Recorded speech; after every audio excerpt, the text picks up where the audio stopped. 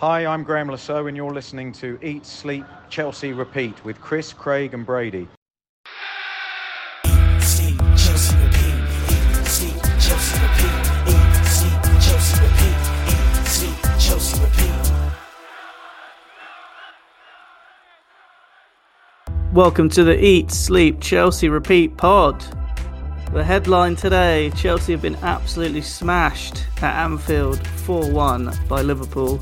I'm Chris, and as always I'm joined by my brother Craig and our good friend Brady. Guys, it's the morning after the night before. How are we feeling? Yeah, I mean, obviously a terrible performance, but not too downbeat.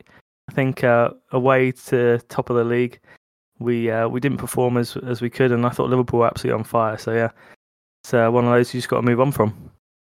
I mean, I'm upbeat about our new signing Argyle, who was on the team sheet. We bought him in January, so hopefully he can score some goal for us. But all jokes aside, I'm not anywhere near as upbeat as Craig. I mean, it was pretty much warfare. There was caps in the ERCR WhatsApp group last night. I'm not. They broke my heart a bit last night. I think Chris had it for Man United away. We think, right, we're going to big game. I just really, really dislike in most big games we do not turn up, and especially away from home. And I don't enjoy these. Only away from home, I think. I think they've turned up in every big game at home. Well, they've collapsed a few times. I just really didn't enjoy last night at all. No one did. And it actually, honestly, I know this. It actually really surprised me when I said 1-1 in the prediction. I meant it. So yeah. Anyway, guide. Well, yeah. Just so you know, Argyle's in cinemas now. If you wanted to go, watch it. It's got about 43% on Rotten Tomatoes, so about Chelsea level. So that's good. It could be a better watch than Chelsea. Not sure. It might be even worse. Right, let's have a look at this nightmare that unpacked in front of our eyes. Really, it didn't take too long for Liverpool to assert themselves on the game. They ran out 4-1 winners. They were 2-0 up at half time. It could have been 3 had Nunez not hit the post with his penalty.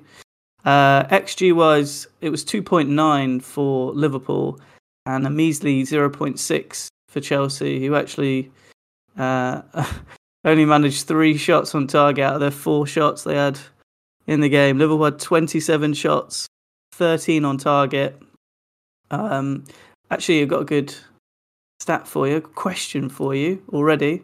God. And that's Chelsea against Liverpool had the second fewest amount of shots. It's actually joint second with Leicester in the EFL Cup. But there's a team that's had fewer shots against Liverpool this season. In all comps. This is actually Chelsea have had the fewest shots against Liverpool in the entire league, in all the league games that they've played. We're talking about home away. It's a Premier League team actually. This was in the EFL Cup quarterfinals away. Well, sorry, at home for them. It's the game in the quarterfinals. I can't remember. Oh, West Ham. Yeah. West Ham, when they turned up and Moyes got absolutely battered in the press conference afterwards. But yeah, really, really bad. So obviously, wasn't much change from the Aston Villa lineup. No. I think there was the main change was Chilwell in, right? Yeah, so Chilwell started on the left. What did you think of the sort of approach to the game, the setup? Well, I think everyone was pretty happy with the team overall when it came out. I think a lot of people wanted Chilwell to start, were desperate for him to start. He did. He was really, really poor in the game. And yeah, a lot of people liked Gallagher and wanted him to play. And he was absolutely horrendous as well in the game and just crumbled under their pressure in possession, as you might imagine. I mean, Liverpool, let's be honest, they were well on it in their pressing department. They came out of the blocks 100 miles an hour, as you might expect. It's very unfortunate timing playing them just after that Klopp announcement. Obviously, the crowd were well up for it. I think a couple of my Liverpool friends said it was their best performance of the season. So, I think he just came up against a buzzsaw at Anfield, and the players were absolutely not ready for that in any way, shape or form, and you could see that with the way they were in possession. I know, Brady, you want to talk a bit about the first half as well. Well, I'm going to talk about the first half. I didn't cut out there because it was nothing. Because it was just literally nothing. I mean, to have... All right, Liverpool were on it, yeah? But you know what to expect. You know, even more so, they're going to come out firing. It's the Alamo. But you've got to be ready. What is Potts telling these guys? They look like they were just walking into like an FA Cup third round game. I mean, to have 0.02 XG. I know we had a penalty shout with Gallagher, and obviously you get high XG for that. But a P roller from Fernandes. Well, without the foul as well, obviously, he would have had probably a 0.6, 0.7 XG shot. That's what I'm saying.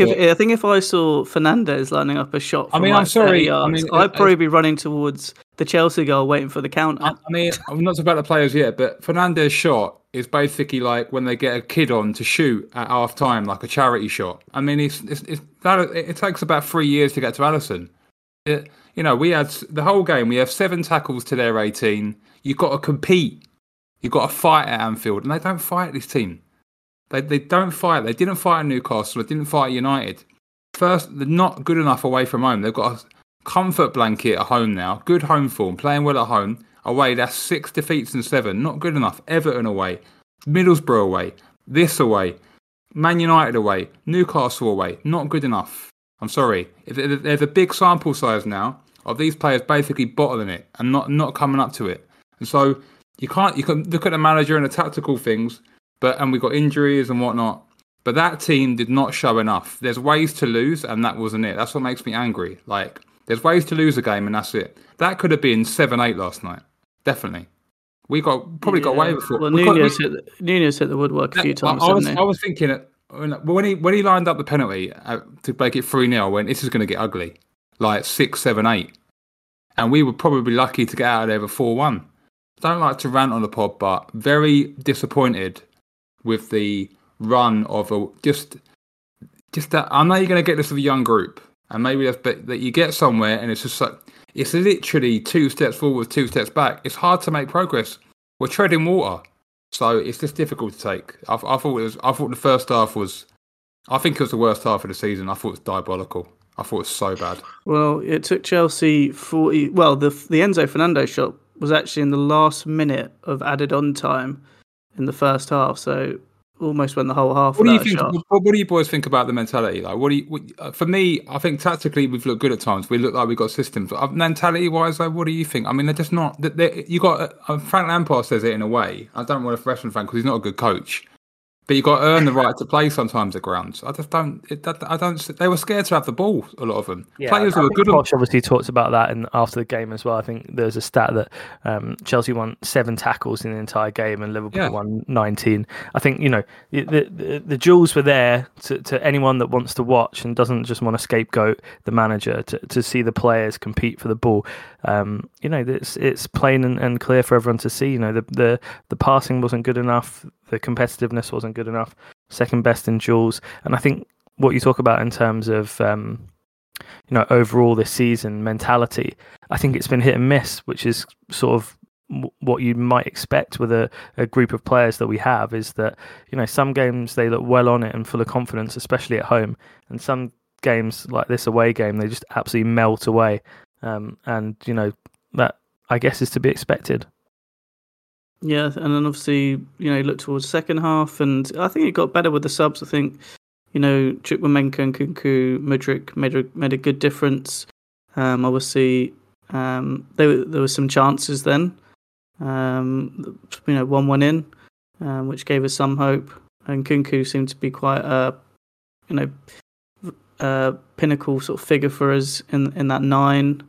There were problems, I think. I mean, I spoke about the problems in with the setup with Palmer and the false 9 against Villa, and it all came to light. Yeah. He was way too deep in this game. Yeah, he doesn't know where to go. Broja to start this game, wasn't I? Obviously, in the WhatsApp group before the game, I really thought Broja should start this game. I thought he could give the high line of Liverpool some problems and just give them a focal point. And yeah, obviously the strategy to sort of let Palmer float around and play triangles on the wings with these guys and try and get Sterling and Madueke in behind didn't really work. There was a couple of instances where Sterling, there was one mishit pass, and then there was a couple of opportunities where we could have got in on the flanks, but didn't quite execute it properly. So you could see the strategy was there, but just very, very poorly executed in the game. And just we didn't have the ball enough as well. The Petrovic, I think, with our build-up in general, wasn't very good.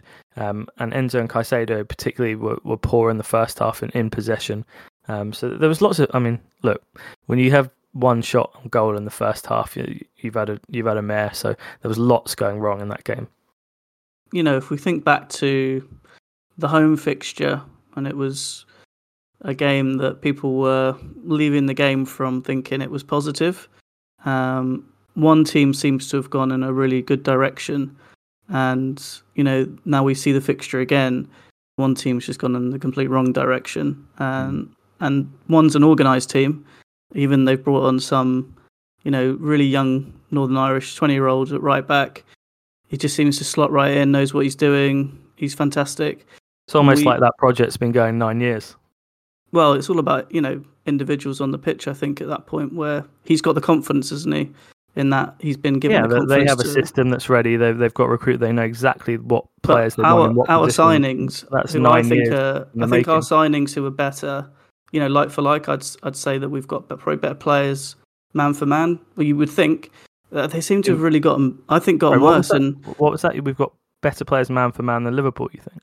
I think in midfield, I'd say that I would be more happy with our midfield at the beginning of the season. And I don't think that's really played out into reality, which is a shame. Sure, but the rest of the team is important as well. I think they've got the best goalkeeper in the world, the best centre-back in the world, one of the best left-backs in the world. I think when you look at the team, you're not just talking about central midfield. I think if you could swap any of Liverpool's attackers for any one of ours, you'd swap all of them for any one of ours. So, yeah, I think that, I think up front, obviously players. They didn't have. Liverpool have a much, much better squad and players than us. Don't think there's any doubt about that in any way. I don't think I would expect Bradley. We had some good matchups, I thought, with Madueke against Gomez and Sterling against Bradley, and they just failed miserably. I just think, and the midfield, we had Gallagher, Fernandes, Caicedo against Szoboszlai, McAllister, Jones.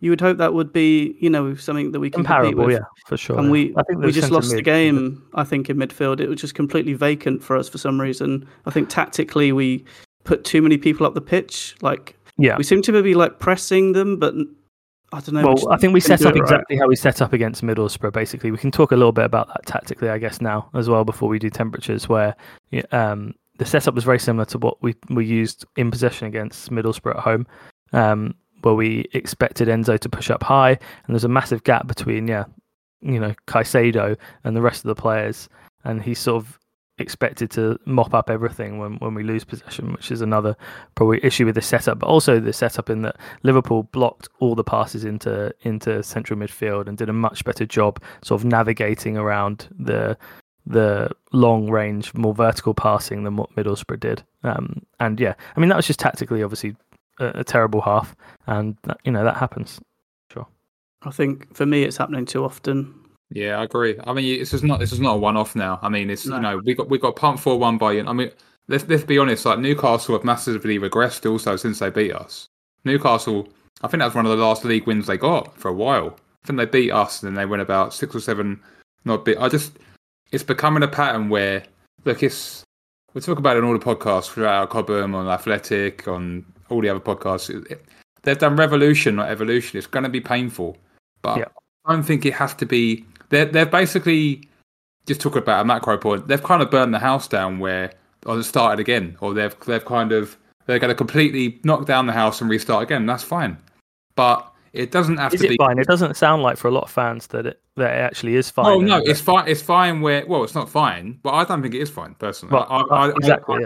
So you can't say it's fine because you don't think it is fine. I do think there have been critical errors made, but you can't turn back time, and neither can they. And maybe they wouldn't if they were being truthful. Maybe they would make. That's like any business, right? But me and Chris were talking about the pod before the pod. Actually, it feels a bit more like a business, a bit than a functional football club at the moment. And obviously, with their kind of baseball affiliation, have been very successful. You just hope that this pain's going to be worth it, because at the moment, it doesn't massively feel like we're going to massively improve. Really, to be honest. I mean, we are improving a bit, but it's very one step forward, one step back, and look, we're probably on for about 55, 60 points this year. That's a 12-point improvement. So next year, say probably we'll get 70 points. That's where we were before. So, and people used to complain about getting 70 points. So it's going to be a long road. Like, unless we really, really improve and these players really improve in the next year or so, we're talking 5 or 10 years for Chelsea to be back at the top, not 2 or 3. So yeah, I think that was very clear from what we did straight away, that it would take time to come back. That's very difficult. Like, I think that's very difficult for fans to take. I think that's. But I think that the fans, I mean, bar the Champions League win, obviously. You have to have sympathy for fans who are going up to Liverpool on Wednesday night, probably got work in the morning and whatnot, paying good money. I mean, they choose to pay the money. 8:15 kickoff as well, by the way. Yeah, and seeing that's not acceptable. I'm sorry. I mean, you can talk about old Chelsea, new Chelsea, the hybrid. That's not good enough. 0.2 XG. That's like how Sheffield United would perform. That's nowhere near good enough. I just want to quickly run through this here for you guys. So this is the 5 previous Premier League seasons. So obviously this is before Bowley. Chelsea were 26 points behind Liverpool in 2018. Craig, just let me finish. They were 33 points behind Liverpool in 2019. They finished 20 points behind Man City the season after that. That was with Tuchel. And then they finished 19 points behind them, 21-22. And then obviously last season, we finished 46 points behind Manchester City. Quite a big regression. Sure. But all of them are miles off. No, but Craig, and the season before that, I was only going back 5 years. Season before that, we were 30 points behind top as well. 20 points is not 45. What you're looking at is an ownership group that isn't trying to creep into the top 4. You're looking at an ownership group thinking, look, we cannot improve the squad the way it's structured right now. Yeah, you can't improve the squad in the way it's structured right now by just making small additions, small reductions over even 10 years to compete at the top of the Premier League. I disagree with that. I was thinking today, let's say, for instance, we just didn't buy Enzo and you just keep Jorginho for another year or so and you put Caicedo next to him. Why couldn't we? You're not looking at the wages as well. Like we've why couldn't we just build in? Why couldn't you have some foundation like Silva? You've got Silva at the back. He hasn't been iced or anything like that. You could have Jorginho. He's gone at the end of this year, Silva. Sure, but but at least he had a 2-year bridging period and he was there. Like, they're just gone, right, rip it up, start again. And let's be honest, it's not working. And maybe it will. I don't think you can say it's not working at the moment. I think I think Craig, I think the point you may be missing, in my opinion, is you're looking, going, it will definitely be good in the future. And everyone thinks that of all the clubs, I'm sure. They'll be thinking that down Newcastle and Brighton and all this stuff. I don't think that. But you have to also, when you set up a project, you have to have milestones where you look at it and you go, yeah, you're on target. Yeah, you've got to keep the workforce interested. Yeah, because if you just accept that things are going off track and go, oh, it's fine, it will correct itself, and you're not taking corrective action, it really won't. And but I think there's a case here where it looks like it actually might not be upturning, but there's always a chance.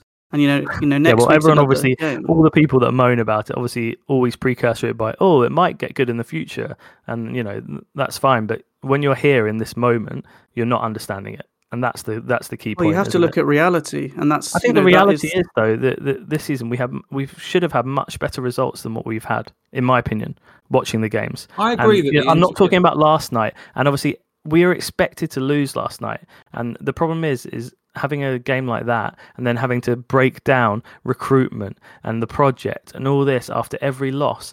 It's painful to listen to be honest. Like I think you look at Chelsea now, and you look at yesterday's game, and as I said in the group before, and it's tough to take for some people, it's a tough pill to swallow, but it's reality. That was a shot to nothing last night.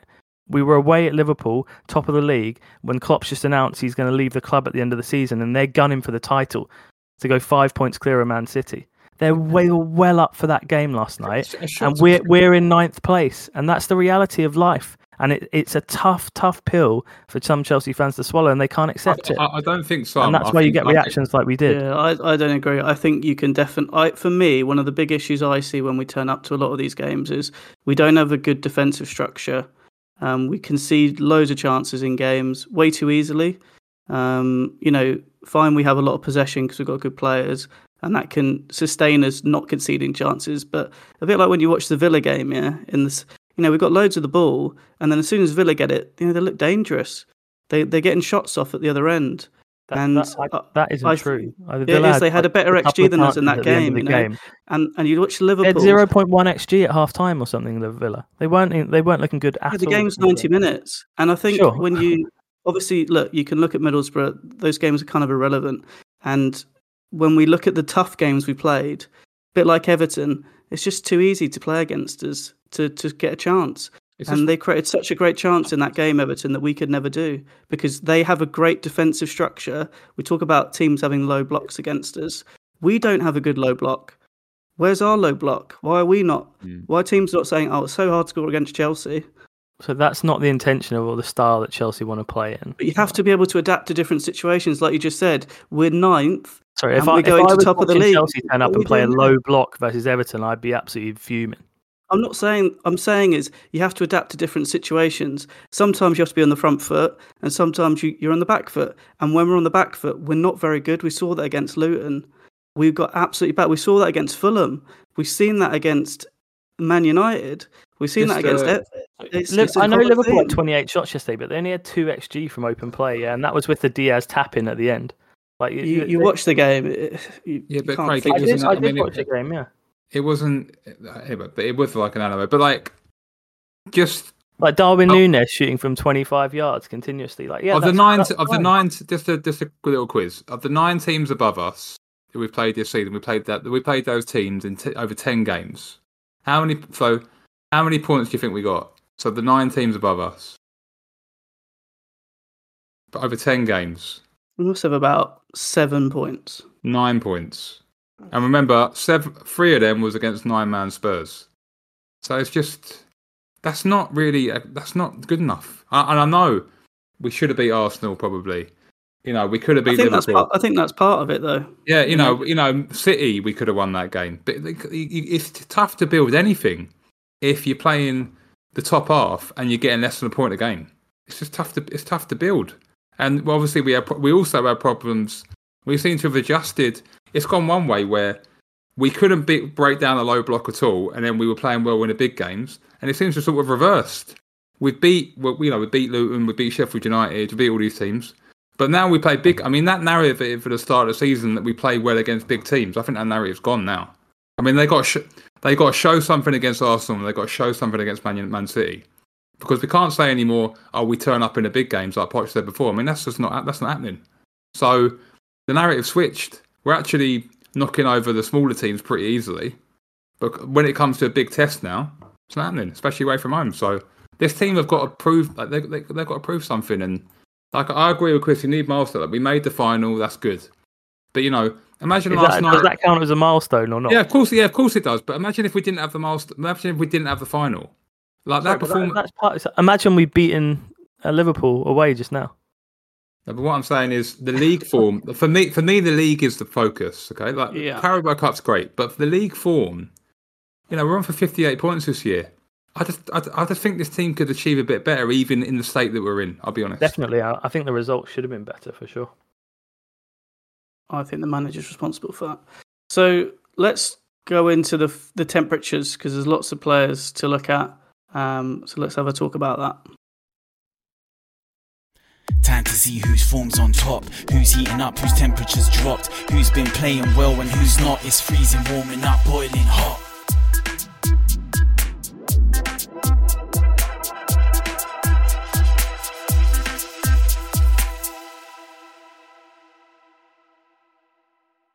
think I've got Craig first today. Well, wait, there's no one point going first. Just a round table of freezers, isn't it? Just one each. Just keep going. Well, keep going until you name the starting 11. Just keep going until you get to 11, isn't it? Right, Craig, who have you got? I want to talk a little bit about this player, just because I know there's been a lot of talk around him, I guess. But it's going to be Conor Gallagher. He, our alleged player of the season. In possession yesterday, obviously all the midfielders struggled, but I think you really saw with him no ability to play a pass in any situation of any creative nature. And when you've got a midfielder like that playing in such a high position, and the reason he's so high is because him and Palmer, they wanted to use that structure to press Liverpool, which historically as well, I think we talked about it on the last pod, it is a good duo in terms of pressing. But you end up with him so high up the pitch, and I think you saw him one situation obviously where he did get fouled for a penalty, which bizarrely wasn't given, which actually hasn't been mentioned either of the penalty shouts on this pod yet, which I find quite strange. But the one time he was fouled, and the other time he just miscontrolled the ball and completely lost it on the edge of the area, which was the easy chance to get a shot off. And that was the two real big attacking opportunities that we had in the first half. And Liverpool, let's be honest, you're not going to create like 10 clear-cut chances against them. You're playing at Anfield, they're top of the league. You're going to need to take your opportunities when you get them. When you control the ball 8 yards out from the box and no one's around you, the minimum you need to do is get a shot off. When you control the ball on the edge of the area, you've got a man over on the left side in Sterling. You either have to find him or find a shot that hits the target. You can't waste these opportunities. And that's not even talking about him in possession in the centre of the pitch, which on numerous occasions he gets caught on the ball. I just feel like this player has become a bit of an English fans player, which annoys me so much because we sort of had this sort of polarizing debate about Mason Mount before as well, which annoyed me as well. Mason Mount was a good player. He's a better player than Conor Gallagher, and we still sold him because he's not good enough. Conor Gallagher is an ideal candidate right now. He's at the peak time to sell Conor Gallagher. He will never have more value than he has right now. He's not good enough to play in a top team, and in this structure at least. He might be good, annoyingly, in the way that Spurs play right now, or some other structure. But right now, with the way, if you want to be a possession-based team, patient possession-based team, which is what we want to be a lot, and I know not recently, but I think that's what we want to be in our future, he's not good enough to play. Yeah, I mean, I said this at the beginning of the season. I think the fact he was playing well was a problem for us, because I don't think it was expected. I think everyone thought he was going to be sold. I do think I would keep him as a squad player. That's always what I thought he would be. I would never have played him in the position that Pochettino plays him in. I really don't know why he's profiled him as like an attacking midfielder. It's because of his press. But he's good at pressing from deep positions. Like that's a skill. That's what Kante was amazing at as well. Because he's everywhere, and if you just put him up front, and I think we saw this with Enzo, he doesn't have the same energy levels. So I just think it was a complete misprofiling. I don't think he had a good game. I wouldn't. It depends how much you get from, obviously, but I agree with you in terms of his footballing ability isn't like top. Speaking at 10 p.m. deadline day, he's not going anywhere. So he's not going anywhere in the summer. No, I think you can't sell him now, obviously, but in the summer, I think obviously it's going to be a question mark. Obviously, it depends who comes in, but we can't get any more DMs. That would be completely idiotic. We can't buy another central midfielder. I mean, this ownership might, to be honest, they actually might buy another DM, even though we've got about 20, but. I think with Gallagher, it's absolute slander of this ownership. Well, it's true. It's true, Craig. I'm sorry. It's true. It's true. With Gallagher, I agree with Chris. He's not the next. What can I say? Good player. He's not the next. He's not the next David Beckham. He's not a massive. He's not a very creative player. He's not. He's good at what he's good at. He works hard and he runs himself into the ground. And you need that in some games. And Yeah, he shouldn't be playing false nine. He shouldn't be playing advanced as he is. He seems to have completely lost his mojo in front of goal. Completely agree with all that. Yeah, but he's done a very good job for us in a lot of games this season. Really helped the team, and he just for me deserves a new contract. Like to give him 140k, 150k a week on a 5-year contract and keep him around the squad is not a big deal. If he's been made of this huge saga, I think for this, and also just let me finish. He stays fit. This player. Liam Tooney said that on the Athletic. He's one of the only players who stays fit and can play 3 games a week. Do you know how valuable that's going to be? So valuable for Europe, things like that. You can't play with a broken down squad when playing 3 games a week. Hopefully next year if we get in the Europa League, you have to have players who. He's a fantastic player to bring on in the last. Remember, a lot of games now they're like 110 minutes or 105 minutes, really long. You can bring him on for the last 30, 40 minutes. He runs his legs, look. And I think he's got a good shot on him. I mean, last year he scored goal of the season. If he can rediscover that, we've got a player there. Now, is he as talented and on the ball? It's good. No, on the ball he's not good. We've just said that. Like many people said that his main attribute is pressing. And what you want is like an Enzo Gallagher like child. I'll be honest. I would have took Enzo off last night, not Gallagher, and I would have had the Caicedo and I would have had a Caicedo Gallagher pivot because he needed the energy. Because Enzo, with a team that versus can run, too slow for me. I'm not putting him in freezer.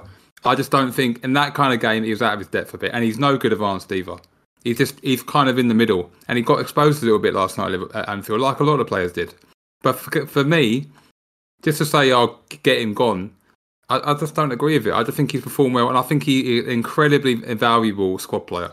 Just to have him around, can play lots of games, can play cup games. He can play league games. And in certain games, he's very effective. So for me, I think I would take the 50 million pure profit and get Casadei. We're not going to get 50 million now because or whatever 40 million, whatever he's worth. He's worth. Look, to us, he's not worth that 40 million that can contribute towards some signing in pure. All we're lining up now is a striker, right? Who else we getting?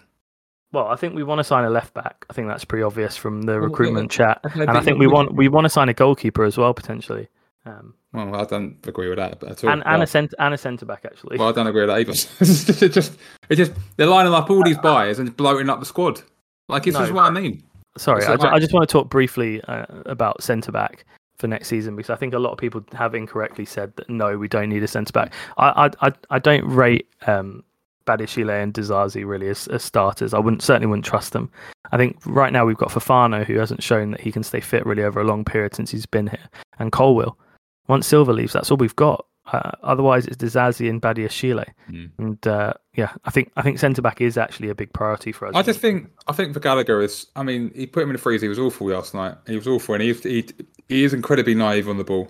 And he's very kind of wooden on the ball. Okay, kind of I say wooden, stiff. Like he's not very fluid on the ball at all. I get it, and but yeah, I just think it's pretty harsh just flog him. I think in any other climate where it wasn't pure profit in PSR, it'd be a pretty easy new contract. Absolutely. But the PSR is massive. I mean, I don't know if you've seen the January transfer window, but no one's bought anyone because they're terrified because of the PSR.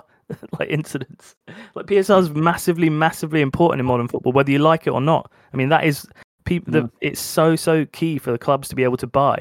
And Conor Gallagher, I'm sorry, but he falls into that category of a player that's not elite enough to remain at the club for basically what he's offering financially. Whose freezer's next? It's your freezer, Brady. Well, I've got to put him in. He's got a Lamborghini in his song, but he's looking more like a second-hand Skoda at the moment. It's a man I call world class. He's making me look foolish.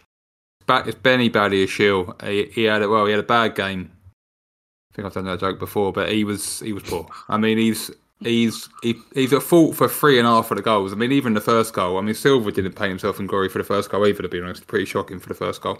But I mean, Silva. At least he got a foot in there. He gave away the penalty. Obviously, very naive penalty to give away. I caveat it with he's playing at left back for the other goals, so not his position, and we're playing players out. We're playing a player who is short of confidence at centre back, and you're sticking him at left back. I thought he was really good at left back against us. Yeah, but that's Chilwell's fault for his pathetic diving and whatever. Well, that's what I think. Like the captain should be on the pitch, really. You know, I think if you hadn't got booked, I was going to caveat that with it doesn't help that Chilwell, Craig, we talked about the booking and whatever. You can say like he dived or he was he maybe would have got a touch. It's like for me, it's either I think it was stupid what Chilwell did, but you were saying maybe it's quite tactically. No, I just don't. I don't mind.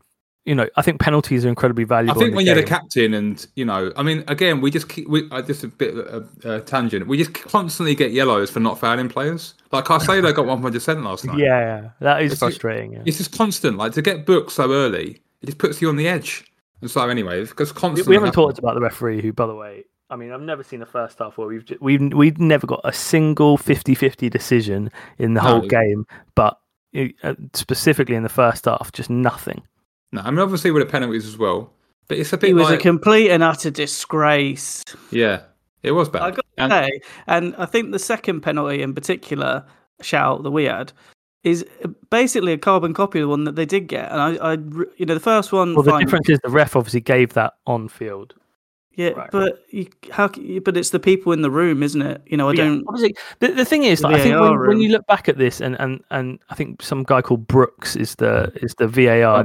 Brooks. Yeah, never heard of him. Anyway, he's the one when it goes to him that should be facing some sort of disciplinary action based on not reviewing a check for that as a penalty. I think what I think that annoys most fans, and certainly annoys me, is in most walks of life, jobs, whatever we're in, there is when you perform terribly, there is some sort of punishment, a one match, ban, or review, or just dock some wages, a fine, or something.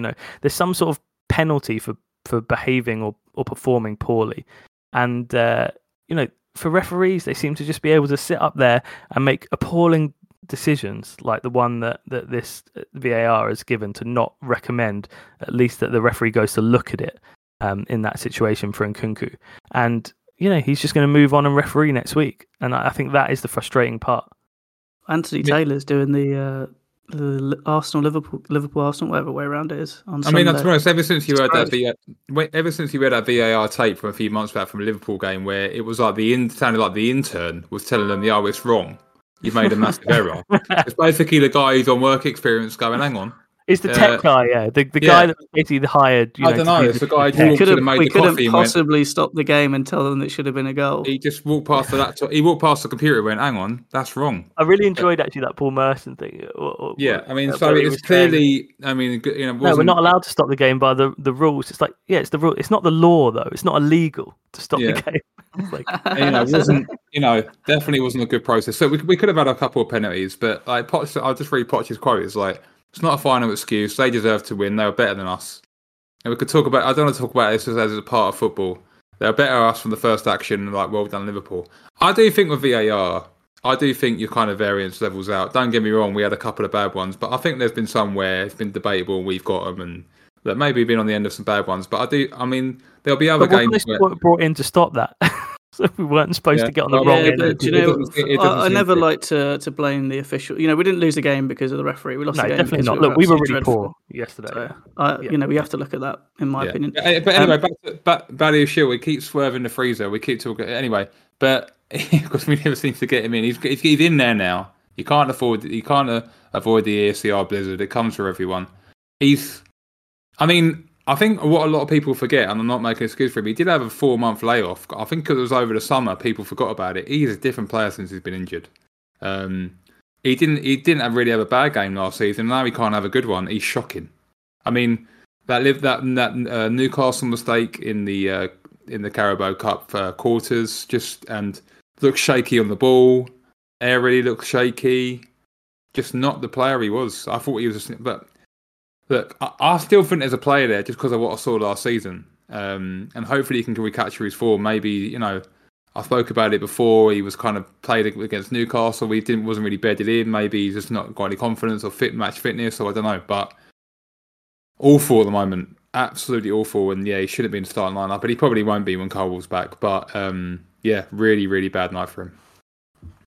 Yeah, I think I've been calling out Badiashile for a while now. Defensively not good enough. I think Newcastle away, Everton away. I think there's been a bunch of games where I just don't think he's quite at it defensively, and I think this is just another. He's not good enough at the moment defensively. He looks like a bit of a Rolls Royce on the ball. That's the best thing I can say about him. And unfortunately, in the Premier League, you're going to have to defend. And he's not up to it at all at the moment. That last goal where he lets Diaz get ahead of him, I just think I don't know if you can actually coach that out of him. I don't know if that can be.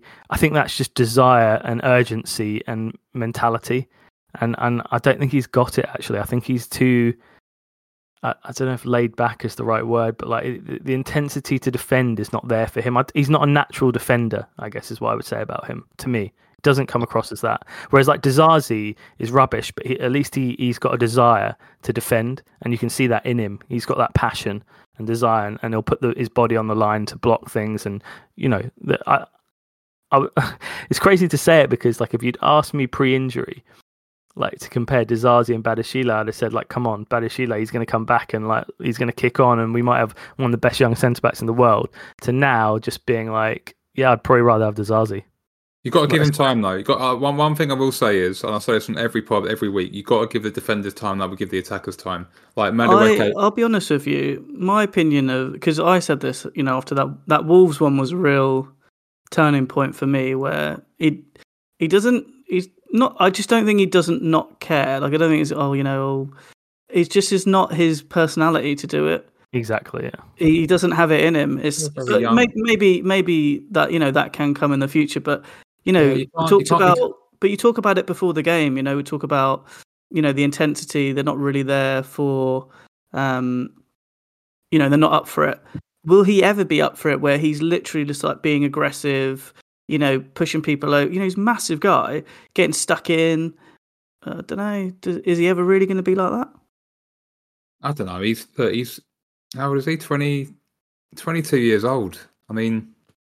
Talked about Mudryk last week at 23, kind of saying, give him time and he needs time. It's got to be the same for the defenders. I'm sorry. Like, when they make mistakes, concedes a goal, but awful at the moment. But he'll definitely get time. I just want to say, from the eye test point of view, I'm not sure there's much that can be, coached too much with him. I don't know. Maybe that's being harsh. I think the thing is with attackers, when you see attackers and they're just poor, I think their ceiling is just what it is. But I think with defenders, what you can what would you say about obviously another player that's really struggling for us in Mudryk? When you see what you're talking about him, you say you want to give him time, or you think you're right? No, I think that like attackers. I think with defenders, there's things that you can coach, like defensive drills and things like that, and like because attacking often relies on raw talent and things like that. I think like. Tactical awareness. Maybe he's got to like build his. He's quite slim, obviously. Badiashile. Maybe he's got to bulk up a little bit. I'm not going to say man up, but like kind of build. Fill into his body, fill into his confidence. That can often happen for like young defenders. If he was 26, 27, I'd say, look, he's not good enough. But I think his aggression stat on Football Manager would be 6. Yeah, that's the problem. And I think when you compare him with Colwell, he's just like nowhere near him, is he? Yeah, exactly. Like Colwell, like gets it, and I don't know if that's a cultural thing or whatever, but Colwell's very aggressive defender. And yeah, I think for the Prem, you do need that a bit. I wonder if like Enzo and like a couple other players that we have, to be honest, that he's more of a future in La Liga than the Premier League. Right. Maybe go on. Other freezers. My freezer is. It's a tough one, but I'm going to put my man ice freezing cold. Put Palmer in the freezer. How many other players? I don't even remember if he was playing in this game. I really forgot he was on the pitch. He was quiet. God, I have to check his touches. I think. They dropped him really deep second half, and that sort of helped the team a bit, but he didn't really help him that much. I don't think. I thought he was awful. As I said, the game goes through him, and we're really effective when it does a lot of the time, and when it doesn't, you guys, we'll put him in a tent. I think he just goes missing. He doesn't know where to stand. He's not like a sideshow player. He's the main man. So, big problem for me in this team with him.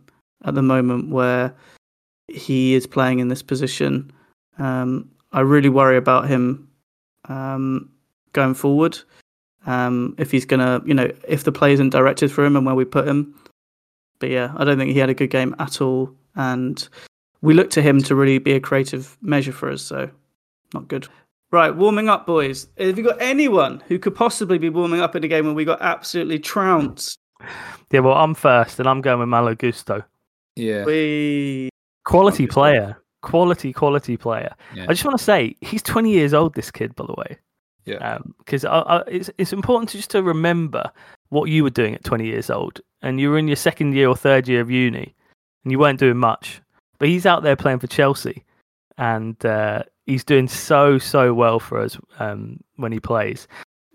He's really struggled with niggly injuries this season, Gusto, and it's been a shame because obviously Reece has been out for a long period. I just wish he'd been able to string some games together and stay fit, because he could have been a serious baller for us this season, and someone that would be thinking about how we're going to incorporate him and Reece James in the same team. And one of the ways, by the way, is for him to play left back, because he's played it a couple of times this season and look pretty good. We could do a funky little formation where he inverts into the centre or Reece inverts into the centre. I actually think our best back four right now would be James, Fofana, Colwill, Gusto. I actually think that's really, really nice.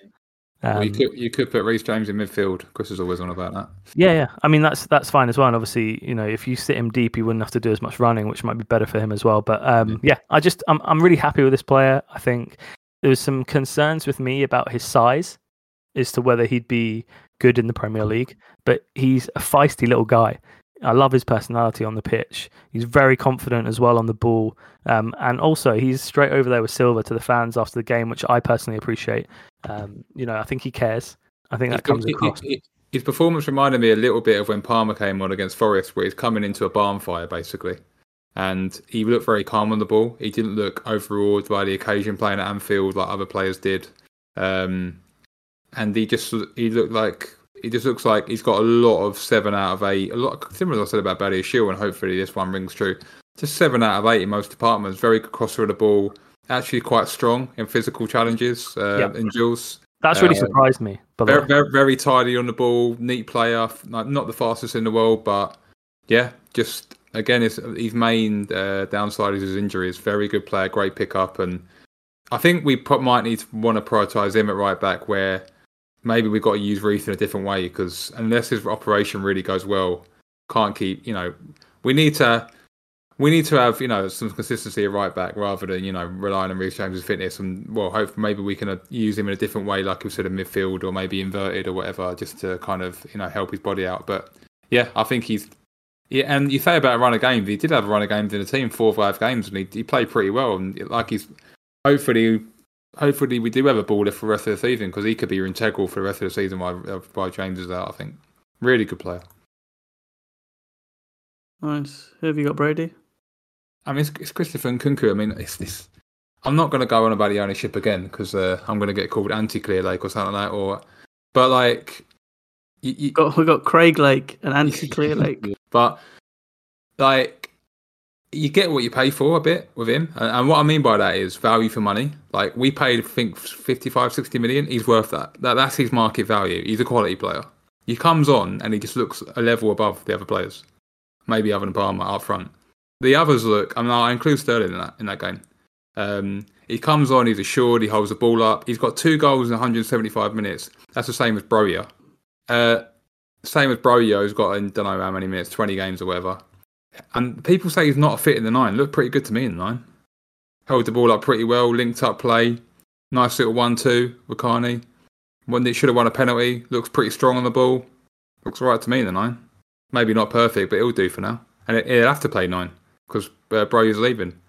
So for me, he can only play in a 9 with advanced runners from midfield or the wing, which we got because Chukwuemeka came on and actually tried to. When he passed the ball, he didn't stand still. He's going to have to earn his money then, isn't he? And however much he earns, millions a year, and adjust it and work the team around Christoph, because he's a quality player and he's really, other than Palmer, he's impressed me a lot. He's impressed me more in 200 minutes than Mudryk has or Madueke has or other players have. I'll be honest. I think he looks a really good player.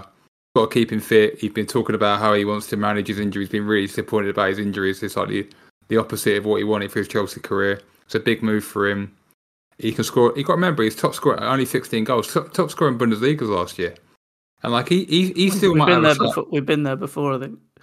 Yeah, but look. I'm sorry, he's not a Werner and he's not a Havertz. He's not, yeah, but that's my point. I think he's not. You can tell he's not that player. And this is not. People look at stats and it's great, and we all can sing and dance when people get good stats. You can't tell me you can't look at him last night and go right. That's what I mean. He's when you watch him play on the eye, he's doing loads of great stuff, and that's the most important thing. Because with Werner, whoever scouted him, he can't control the ball.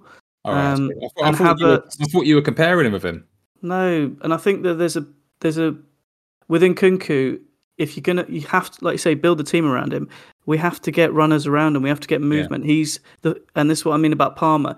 He's going to be the focal point now in Nkunku if he plays, and Palmer's going to have to run beyond him if he's going to play with him. So it's going to be difficult, and we need to find the right balance. And Chukwuemeka is a nice player to have with him. Just very small snippets of pre-season when he came on there with 1-2 movement around the box. Even Mudryk was moving past the last man. So there is something there for us. And I look forward to seeing more of it. It's interesting where pre-season we just had like Carney, Jackson, and Nkunku. You haven't seen that all season. Martson, for some reason, was absolutely unreal. What I mean is we've been stuck with Mudryk, Madueke, and his other players. But Mudryk looked all right in pre-season. Well, he scored an unbelievable goal. I think we can I think Carney as well. I think you can say you can put him in warming up as well. I mean, what do you think, Craig? What do you think of Nkunku? Yeah, I mean, I think we've missed these players this season. There's no doubt about that. Obviously, Nkunku's played 176 minutes in the Premier League, and we're in February. So, I mean, he's not even played 2 games worth of minutes. I mean, if these players can stay fit, it can give us a real boost. And look, we're very unhappy about the result last night, but we can get top 6. Top 6 is achieved. I think top 5's gone, but top 6 is very achievable because we can catch West Ham. So. And that's probably the target, if you're honest. That's probably Poch's target if you ask him. So, well, I think 7. Yeah, some sort of European football says 7. I think if he was honest, I think Poch would say, right, Champions League's gone. So, or unless the other teams really regress, like your Spurs and your Villas and whatnot. But Villa look like they might be regressing, but it's obviously a big ask. I think 12 points is too much. I just don't think we can sort of turn 13 points around with goal difference. But. I just think if these players can stay fit and give us a boost, it could really help us in the second half of the season because we missed them. And it's good to see that. And obviously, Carney gives another option for Gallagher, and even Enzo. So Carney back, it shakes things up a lot actually in midfield. Yeah, he'll be my warming up. Chukwuemeka, I thought. Yeah. Finally, all season, someone in midfield who can carry the ball forward. Yeah. Oh. What a dream. You can see it with how good Szoboszlai is for Liverpool and what difference he's made for them. And it's just it's a revelation for us. And this is what I really don't like about Enzo, is how slow he is. Yeah. There's a balance that can be had. Maybe players, obviously Chukwuemeka and Enzo. I don't think they should be compared. It's like one's like a Mazzala sort of type wing forward, and the other one's a clear DM. I think. No, I just think this is what we've been looking. It's like comparing Xavi to Ronaldinho or something and being like, I'm glad he's playing. I think when you square out, when you part money when you part 100 million, you expect, I think, a better player than what you get with Enzo. And Chukwuemeka, I think is someone who's going to really go on and shine. I mentioned that at the beginning of the season. We've got to start saying his name right, by the way. It's Chukwuemeka. Chukwuemeka. Chukwuemeka reminds me of a little bit. He reminds me of early Loftus-Cheek a little bit. That's what I said. He's Loftus-Cheek 2.0 because he could shoot. Pre-injury, Loftus-Cheek, he can shoot a bit. He can run with the ball. He can play different positions. I think pre-injury Loftus-Cheek was like that. The season on the Sarri was unbelievable. But Carney's got something. He's got some real talent. And again, like I say, just keep fit. Just keep fit till May, so we can just get a run of games out of you. And it shakes the midfield up because we can do different things now. You can even play, maybe not play double pivot, maybe you can just play single pivot, or maybe you can play single 6. And in this game, you can bring him on and he can, play advanced and things like that. We don't have to just play Caicedo, Enzo, Gallagher every game because it's just, we need some injection in that area, I think, and some competition, definitely. All right, bro, you're then done. Boiling hot. Who's coming? Who's boiling hot? Is it Petrovic because he can't kick the ball to any of our players? We worked that one out yet. It's boiling us, mate. Boiling hot. Let's be honest. Boiling hot. Probably Liverpool. I mean, quality performance. So, and luckily we didn't do. We were actually planning to do behind enemy lines review with Jack and Jamie Elwood for this, and luckily we didn't. So we'll do a review for the final, but we'll let this game breathe for a couple. Are we going to do a preview or a review for the final? I don't know. We'll see. But maybe a preview. We'll do a preview. Well, we definitely want to do a preview because we don't want to do a review. Yeah, I don't want to talk about them smashing us. Let's do the preview with the hope. Yeah, we do a cocky preview. Always do the preview, and then we'll come back to the echo chamber where everyone tells us it's going to be great. This is definitely not an echo chamber. If I'm trying to find an echo, I wouldn't be coming in here. That's for sure. Classic. Yeah. Oh yeah, we should probably talk about it's 10:38 as we record. We've had a few breaking news. Yeah, Santos has gone on loan. He's one of the players who's left us. He's gone to Strasbourg. It must have been. I think that was sort of anticipated that he was going to go. That's why they brought back Moreira, right? It must have been a tough negotiation with Strasbourg, but we got Moreira. It. Oh, because we can't have so many loans. Yeah. Well, they had the cap, so that's why they brought him back. Yeah. So that when we could release. But probably the bigger news is not Cassidy staying. Is Broja's gone on loan. He was first touted to be going permanently for 50 million, and then they sort of wrangled all the way down to a loan with no option at all to buy. So he will be returning in the summer. The Sun's breaking article for the 50 million sale. But he's gone to Fulham on loan. This is good, I think, for him. I like Broja. I know you guys don't like him, but I think it's good to see him get some game time, and I hope he comes back. I don't mind Broja. I didn't say I don't like him. I just said I think this move is two of things. It'll drive his market value up so we can sell him, which they obviously want to do, by the way. Yeah. Because they've kind of pushed him to the door, really. I mean, they're saying we want to go, and we want you to go. So it's difficult for him. He might, if he really impresses, maybe he becomes an option next year. But I think more likely, a lot like Martson, to be honest. They're loaning them to drive their value up, to create a market for them for someone. I think Broja has probably played his last game for the club, I'm afraid. I just think that's what's going to happen. I think they hope that he scores 6, 7, 8 goals for Fulham, and we'll get a bit like, we need him back. But then it'll just drive his market up, and they'll get the 35 million they want, and that's how they're going to do business. And probably similar with Gallagher, and that's definitely what they're doing with Martson. So. Yeah, and that'll pay for Osimhen. I guess that's the theory. I mean, that would be good, wouldn't it? Yeah. I mean, I tell you what, it's going to be hard for us to recruit players, of that stage. Well, I mean, it's always been hard for us to recruit players of that stature. I mean, if you look at Haaland, Bellingham, Mbappe, none of those players are interested in coming to us, and obviously for various reasons. And Osimhen, I think, would be one of the highest profile players that would actually be interested in coming to Chelsea. I think he would be the last high profile one we can get when we're in this state, if that makes sense. Exactly. I think this is probably the big investment we have to make in the summer to try and drive us forward, because you can't keep coming ninth and hoping to get big players to come. Exactly. Yeah. Well, assuming and I think if that costs us Gallagher and Broja, then so be it. Yeah. I mean, it's definitely going to cost. Well, not cost us, but Martson. I mean, we haven't talked about Chalobah in this pod. I mean, he's back. I mean, Chalobah is probably going to be part of that as well. So likely about 100 million. Exactly, 100 million of pure profit. Got Lukaku. Ziyech looks like he's worth nothing. Get 100 million on a 5-year deal, and split that up over 5 years. The fee, you're looking at probably 25 million a season or whatever. And then I mean, you're looking at, if you sell those 3 players and bring in Osimhen, then you're making 75 million for the season, which is ridiculous for next season. Yeah. But I think for Broja, I think it's more about driving his market. He would really have to. I mean, in a way, he probably would have to do badly for him to stay, because there'd still be no market for him, and he'd just have to hang about, basically. So I think if he does well, he'll be gone. And I hope he does well. I seems like a nice kid, always back to Cobham kids, and hope he does well when he progresses. But I think he's probably the last time he kicked the ball for Chelsea. As most people tend to do when they move away from Chelsea. They actually end up doing quite well. Cool. Right, I think that's a wrap for today. It was a difficult one today That's a after. wrap. You've been working on the Argyle film set. In cinemas now. We'll do the work for you, Bodie. Don't worry. We'll promote it. Don't worry. Right. Well, no. Thanks for your time. It's always difficult coming on after losing so heavily. But that's all we've got time for today. We will be back with a preview pod for the Wolverhampton Wanderers game before Sunday's clash with Craig.